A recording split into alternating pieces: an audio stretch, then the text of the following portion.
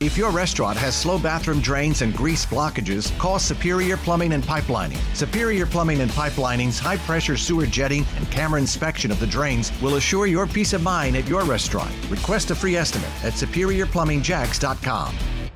Well, right now it's time to talk about a major political story that broke within, I'd say, about the past hour or so.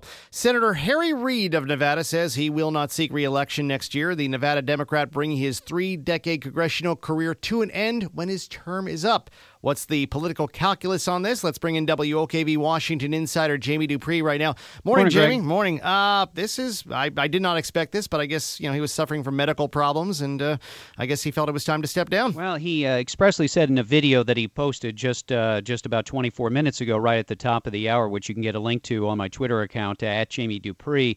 Reid saying that it was not because of injuries he suffered in a workout accident earlier this year, in which he broke ribs and also lost the vision in one of his eyes. But a lot of us who have watched him in recent weeks have wondered, would he actually run for re-election in 2016? Senator Reid announcing today that answer is no. He will retire instead of run again. We have 4 senators already, Greg, who have decided against re-election.